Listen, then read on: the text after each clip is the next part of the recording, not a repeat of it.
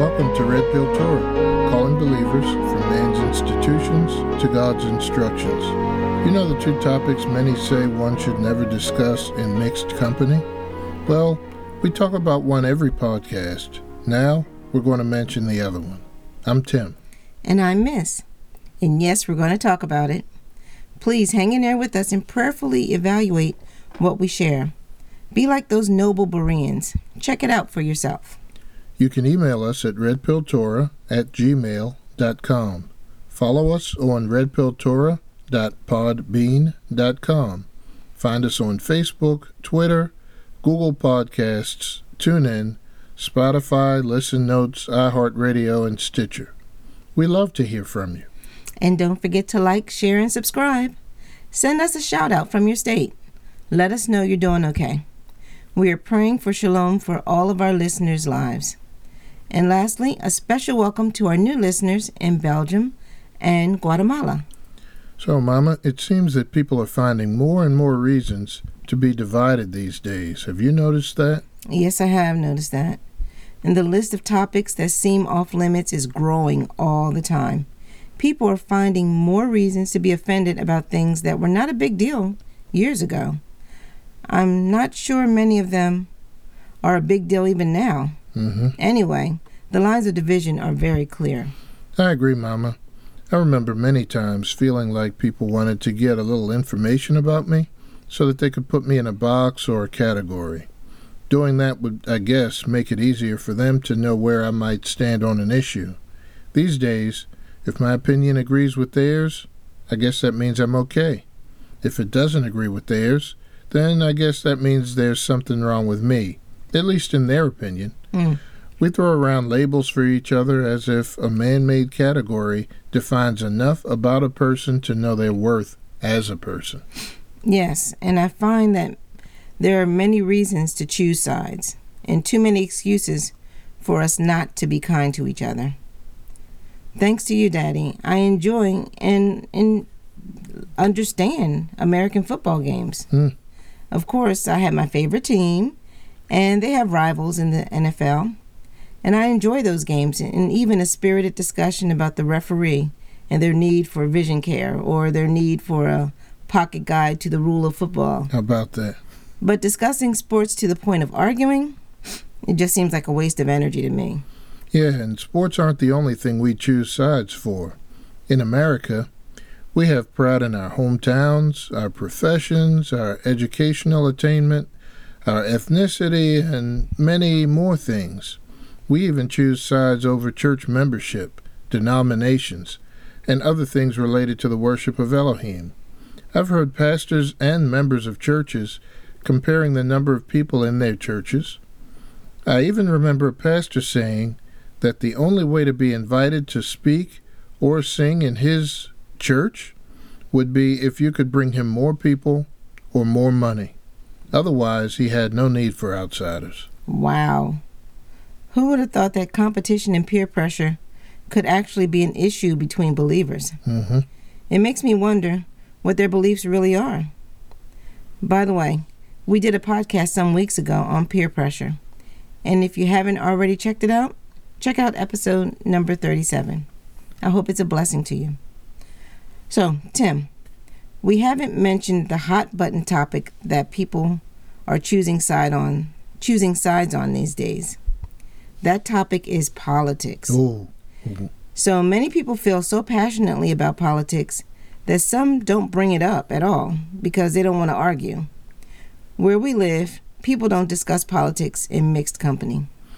Yep. Now for our discussion, let's define politics as the actions associated with governing people and achieving or maintaining power. Politics involves people, values, resources, trade-offs, and lots of decisions. With that, there can be winners and losers. And unfortunately, we don't usually see win-win outcomes, or at least they're not represented in that way. Politics is all about government and power. In the book of Romans, chapter 13, they talk about politics. It says, everyone is to obey the governing authorities, for there is no authority that is not from Elohim, and the existing authorities have been placed where they are by Elohim. Therefore, whoever resists the authorities is resisting what Elohim has instituted, and those who resist will bring judgment on themselves. There is more in this scripture about governments and believers' response to them. And when it comes to believers' response to others who may ask or pressure them to choose political sides, the scripture had great guidance on how to navigate that too. Mm-hmm. And we found it in a surprising place. We sure did, Mama. By following the story of Yehoshua, who we know as Joshua, in chapters 1 through 5 of that book, we found a framework for navigating political pressure. Mm-hmm. Now, the story starts after Moshe's death. Elohim assured Yehoshua that he would be with him. Starting in chapter 1, verse 6, Elohim said, "Be strong, be bold, for you will cause this people to inherit the land I swore to their fathers that I would give them. Only be strong and very bold in taking care to follow all the Torah which Moshe, my servant, ordered you to follow. Do not turn from it either to the right or to the left. Then you will succeed wherever you go. Yes, keep this book of the Torah on your lips and meditate on it day and night, so that you will take care to act according to everything written in it.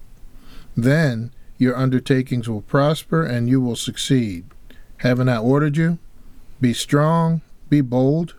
So don't be afraid or downhearted, because Yehovah, your Elohim, is with you wherever you go." So point 1 is to remember the presence of Elohim and remember his instructions. Do not be pressured to act in a way that is out of line with his instructions. In chapter 2, Yehoshua sent spies to check out the land around Jericho.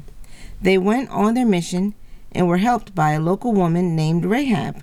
Because of her, they were able to escape the men of Jericho and report back safely to Yehoshua. Verses 23 and 24 say, "Then the two men returned.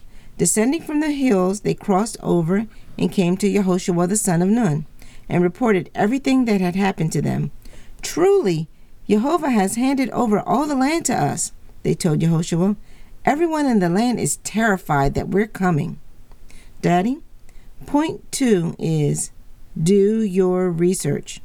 Do not rashly support or commit to any position. Instead, be like the Bereans. Search the matter out thoroughly, and don't judge prematurely or with human wisdom. Chapter 3 continues with the people of Israel needing to cross the Jordan River. In verse 5, Yehoshua gave the people an interesting instruction. He said, "Consecrate yourself, because tomorrow Jehovah is going to work wonders among you." The Hebrew word translated as consecrate is kadash or kadosh, which is often translated as holy. And this is the key to point 3. You must decide to act in a holy or set-apart manner. Mm-hmm. Because we are part of Israel by faith in the atonement of Yeshua, we are the holy people of Elohim. He has made us holy, so we don't have to work to attain holiness. We do have to live holy or set-apart lives, however. That means we simply don't just do what we want or do what we know is wrong. That includes things like using profane language, lying, stealing, being envious, among other things. Sure.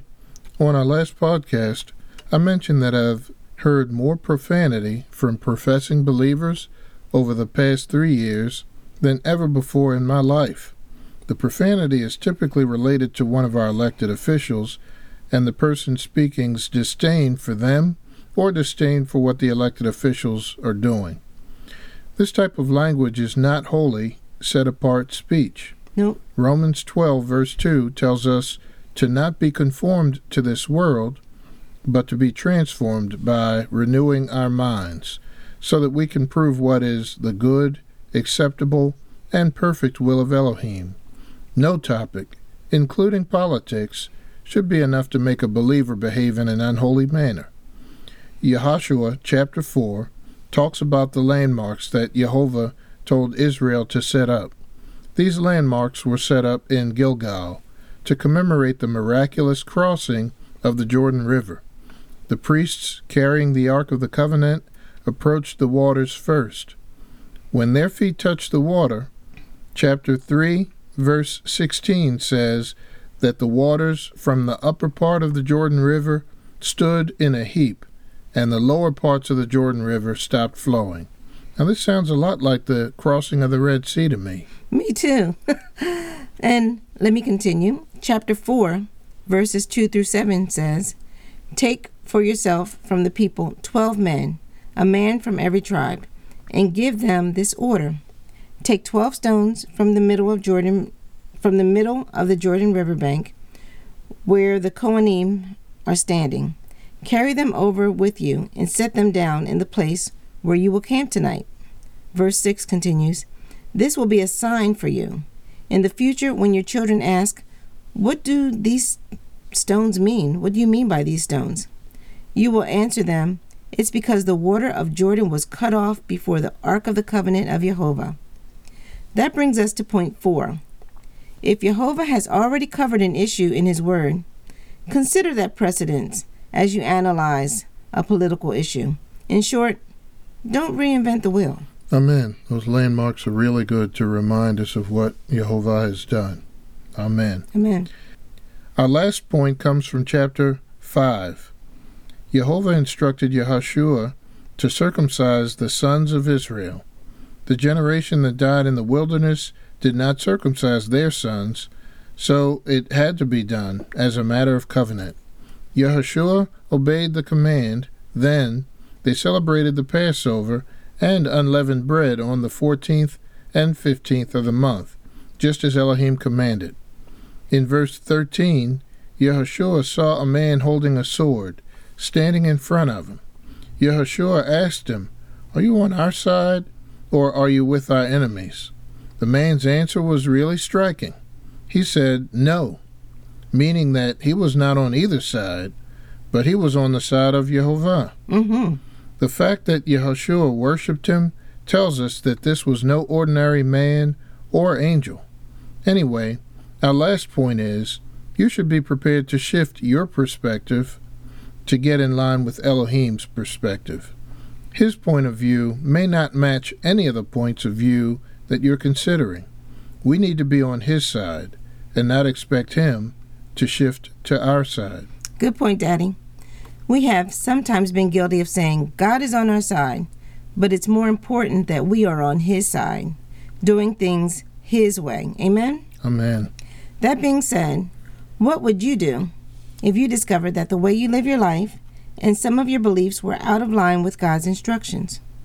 Would you take the blue pill and have your politics be based on things like gender, race, or the latest social issue? Or take the red pill? Pray for all elected leaders. Live peaceably with your brother, and base your politics on Jehovah's stated interests. Only you can answer that question. Wow, miss. Those red pills were really hot today. So, how do we navigate pressure to adopt a political point of view? 1. Remember that Elohim is with us and follow his instructions. 2. Do your research. Don't be quick to judge. 3. Choose to behave in a holy manner. 4. Don't reinvent the wheel. Consider Elohim's precedents. And 5. Be prepared to shift to Elohim's perspective. Don't expect him to shift to yours. Listeners, please go back and listen again to what we shared. Read over the scriptures and discuss them with your family and friends. Thanks for spending 15 or so minutes with us at RedPill Torah, where you can handle the truth.